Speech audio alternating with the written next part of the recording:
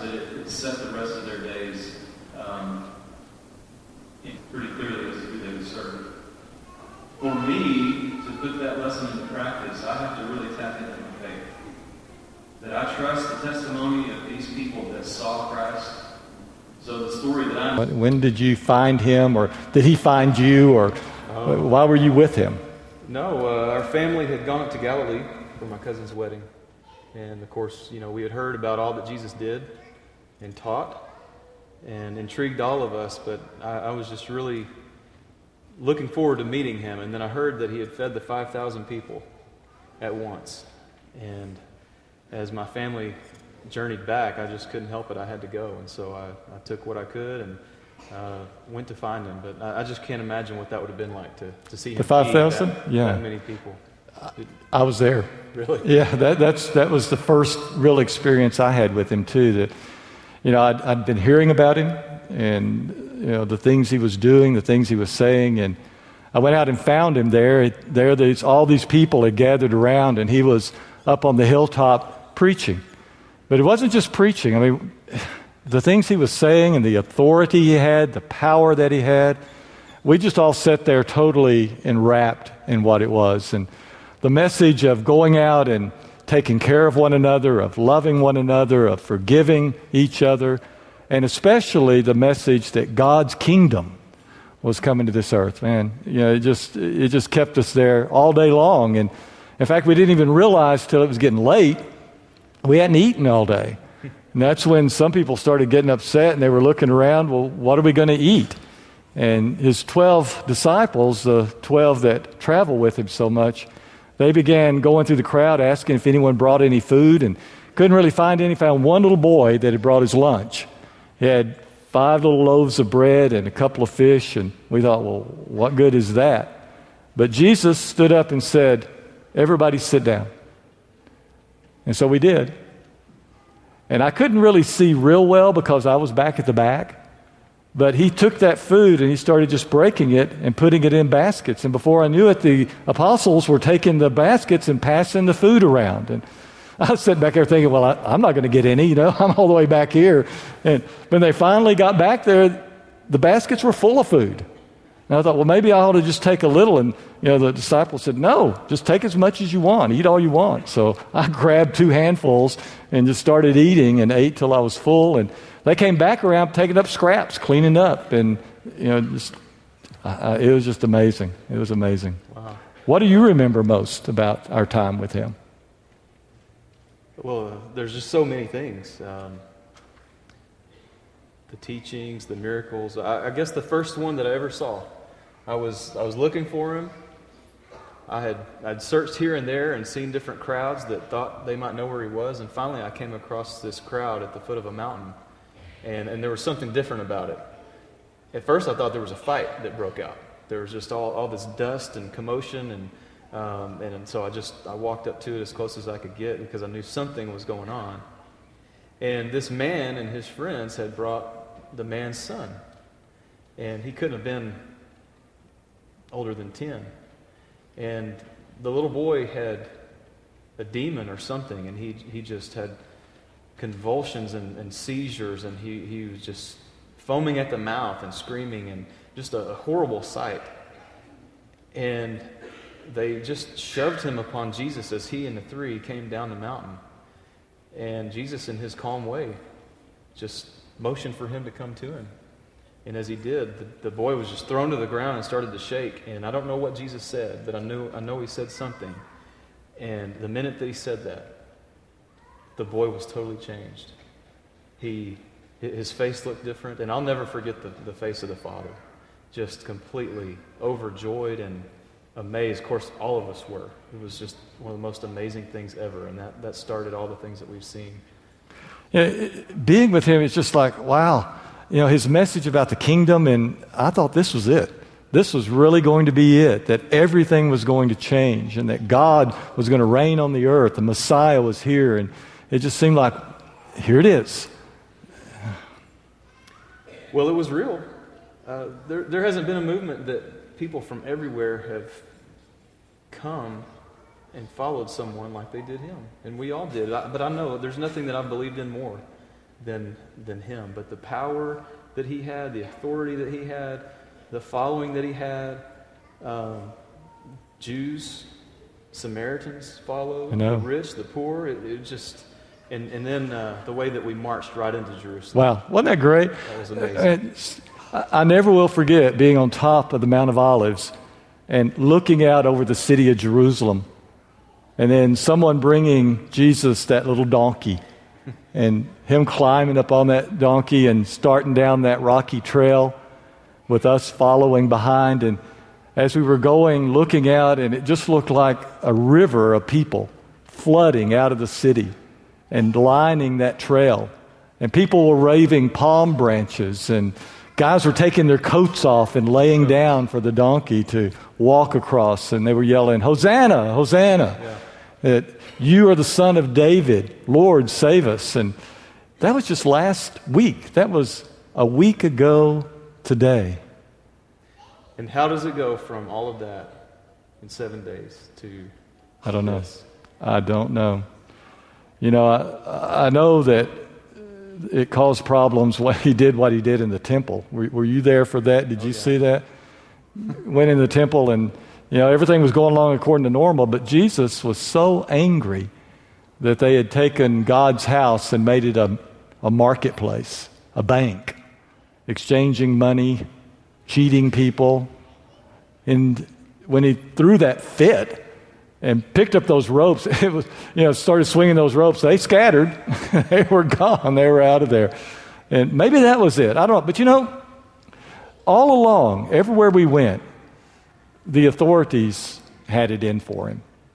I think it just built up, and there it was. Well, I think that needed to be done in the temple for a long time. But I had a feeling that wouldn't go that well. But the authorities were out to get him from the start, but they couldn't handle it. They could not beat him. If it wasn't for Judas going to them and turning him over, I don't think any of this would have happened. But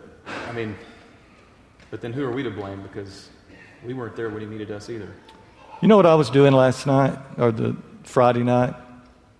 I went to sleep. I knew he took his 12 apostles and they went off to have the Passover, and I just went to bed. Had no idea that he had been arrested. Didn't have any idea he had been to trial until someone came and got me and said he had been condemned to death, to be crucified on the cross. I don't think I'll ever forgive myself. Why didn't I stay? Maybe I could have done something. Maybe something would have changed. But how bad and how backwards has it gotten that the Savior of the world, the Redeemer of Israel, comes with all of his authority, with all of his power, tells the leaders how it is, and in return we give him death on a cross. So what now? What are you going to do? There's just a lot of people at home I have to face. I haven't been back since I left, so who knows what they know about me. I know that my family, even though they were interested, they really didn't want me to go, and they told me not to. So I can just hear my father's words right now when I go back, but I guess just to somehow try to get back to normal. I don't know what normal's going to be for me. I sold my business. I thought, like I said, the world was changing. And I cashed out and gave most of that money away. Remember when he said that we should sell all we have and give it to the poor? Well, I don't know that I gave all, but I don't know what. I don't know. At my age, getting back and trying to start again, just don't know. Well, it's getting kind of late. If we're going to make it all the way to Emmaus, we better get going. So, knowing what we know now, we had it to do all over again. Would you do it?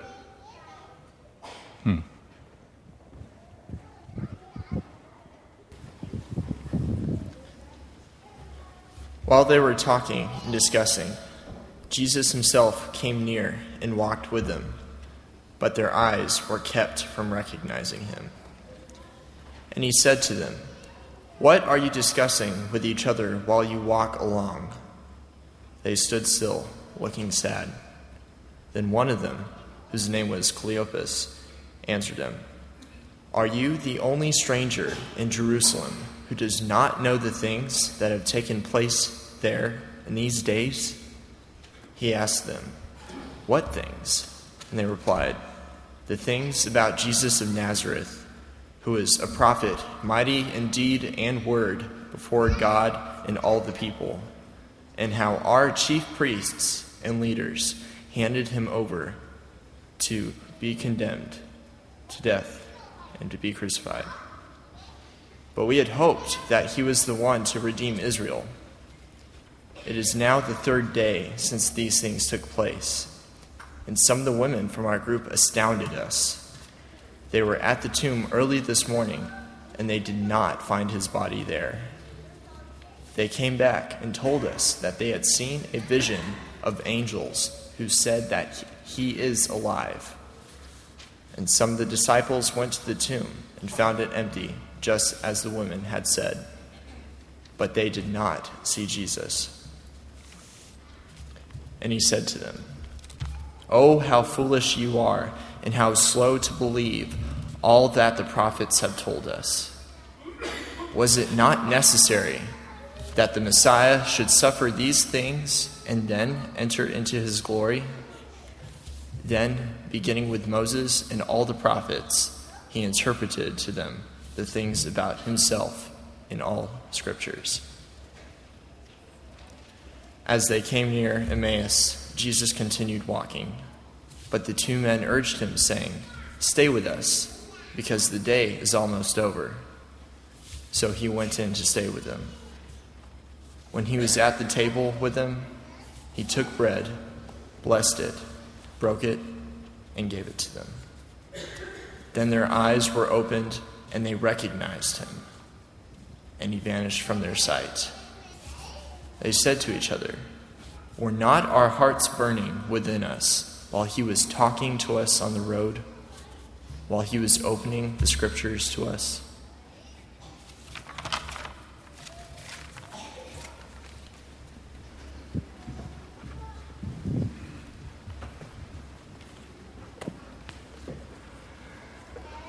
I love this story because it touches so much within us. It certainly reaches in and touches the disappointments in life. Here, these two guys had given up so much to be his disciples, and yet it had all just fallen apart on them. They had no idea, even though Jesus had told them, as we know, reading the Gospels, that he would die. They had no clue it was really going to happen. And so everything that they had built up, everything that they had wanted, everything that they supposed was going to happen was suddenly taken away from them. Now, we can relate to that because every one of us in this room have experienced disappointments in life. There have been those times when it didn't seem like what we wanted to happen, what we thought was going to happen, all that is gone. And what do we do now? But on the other hand, we can relate to the excitement and the joy that they felt whenever they realized that Jesus was alive again. Now that hits on so many levels, doesn't it? First of all, just on a human level, that someone that they admired so much, a friend of theirs, they had lived with, ate with, and he was gone, but now he's back. Here he is. Again, we can relate because every one of us have said goodbye to someone that we love. We've all said goodbye to someone that we wish we could just talk to one more time. I think about my dad. So many times things come up and I thought, oh, I wish I could ask him that question. And how wonderful it would be just to have a little while to sit around and talk and to ask some of the things and to talk about some of the things that we didn't talk about before. So on that level, we can see how these disciples were rejoicing that the one that they loved, their friend, was back again. But it's so much more than that. It goes so much deeper than that. Because the resurrection of Jesus was not just the resurrection of one individual. It wasn't just one friend returning to his friends. What we have to know and realize and believe with all of our hearts is that the resurrection of Jesus means that death itself has been defeated. It means that it no longer has its permanent hold on us, and that his victory over death sets the course of our own futures as well. Jesus Christ was raised from the dead, and that gives us hope. Hope that life as we now experience it is not the sum total of our whole existence. Hope that this earth, with all of its troubles, with all of its sorrows and its disappointments, that it will not always be this way. Because Jesus himself, in his teaching, said that the kingdom of God will come, that there will be a new heaven, a new earth, and everything will be like it was supposed to be all along. That is our hope. Not just that I will be with God, but that God will be with us. Not that I will just be in heaven, but that heaven will be on earth, and earth will be right again. Well, what do we do with that hope? What does it mean to us today? As we come to the end of this service in a few minutes, what are we going to take away with our faith that Jesus was raised from the dead? How will it affect us this afternoon and tomorrow and next week and on through the rest of our lives? The Apostle Paul dealt with that in 1 Corinthians chapter 15. 1 Corinthians chapter 15 is about the resurrection and what Jesus' resurrection means for us, what our resurrection will mean as well. And let me read just the end as he gets so excited thinking about what Jesus has done for us and what he has opened up before us. For the trumpet will sound, and the dead will be raised imperishable, and we will be changed. For this perishable body must put on imperishability. This mortal body must put on immortality. And when this perishable body puts on imperishability, when this mortal body puts on immortality, then the saying that is written will be fulfilled. Death has been swallowed up in victory. Where, O death, is your victory? Where, O death, is your sting? The sting of death is sin. The power of sin is the law. But thanks be to God who gives us the victory. How? Through our Lord Jesus Christ. Amen? So what does it mean? What do we do now? What are we supposed to leave this place to do? Paul continues. There's one more verse in this chapter. And he turns to us and says, Therefore, be steadfast in your faith. Be immovable. And go out from here and excel in the work of the Lord. And what does that mean? Go out from here and excel in the work of the Lord. Well, just like these disciples were talking about, those that got to walk with Jesus and see him and hear him with their ears, they saw what he did. He talked about the kingdom of heaven, but he lived the kingdom of heaven. He brought peace to those around him. He brought love to those around him. He gave mercy and grace to those around him. He brought forgiveness to those around him. He healed. He comforted. He encouraged. This is the work of the Lord because this is the work of the kingdom of God, and this is the way this earth will someday be. But we are the forerunners. We who know how the story is going to end. We go out from here and we excel in doing the work of the Lord and the work of God's kingdom. Let me finish the verse. Go out excelling in the work of the Lord because you know what? Everything you do in the Lord is not in vain. Every piece of the kingdom that we bring to our own world will flourish and grow. It will open the doors of the kingdom to others. So we hear the story and hear the announcement that the Lord is risen. And we recognize that we are changed forever. And we go out and we show what the kingdom of heaven is like. Now, there's one more thing before we leave this story of the two disciples on the road to Emmaus. We haven't yet read the last part of the story.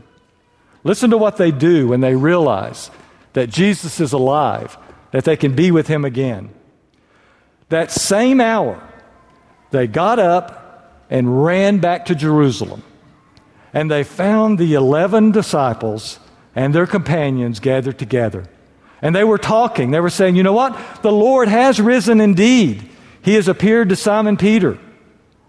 And so these two disciples, they shared what had happened to them on the road. But then they said, we knew him in the breaking of the bread. We do not leave here alone today. We leave here in the presence of our Lord, because he left for us bread and wine, and to us he comes. Whenever we break the bread in his name, he reveals himself to us, and he comes to us and walks the road alongside. Welcome to the table of the Lord.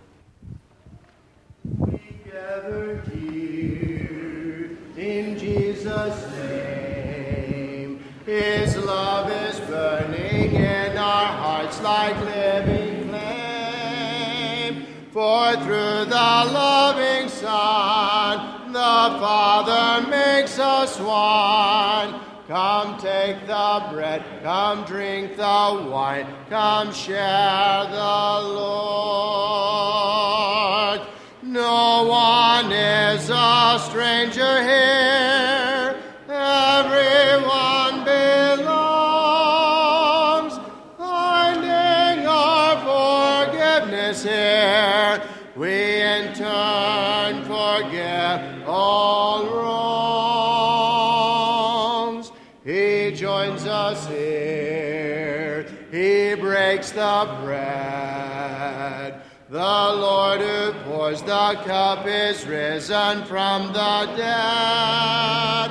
The one we love the most is now our gracious host. Come take the bread, come drink the wine, come share the Lord. We are now a family of which the Lord is head. The unseen He meets us here in the breaking of the bread. We'll gather soon where angels sing. We'll see the glory of our Lord and coming King. Now we anticipate the feast for which we wait. Come take the bread, come drink the wine, come share the Lord.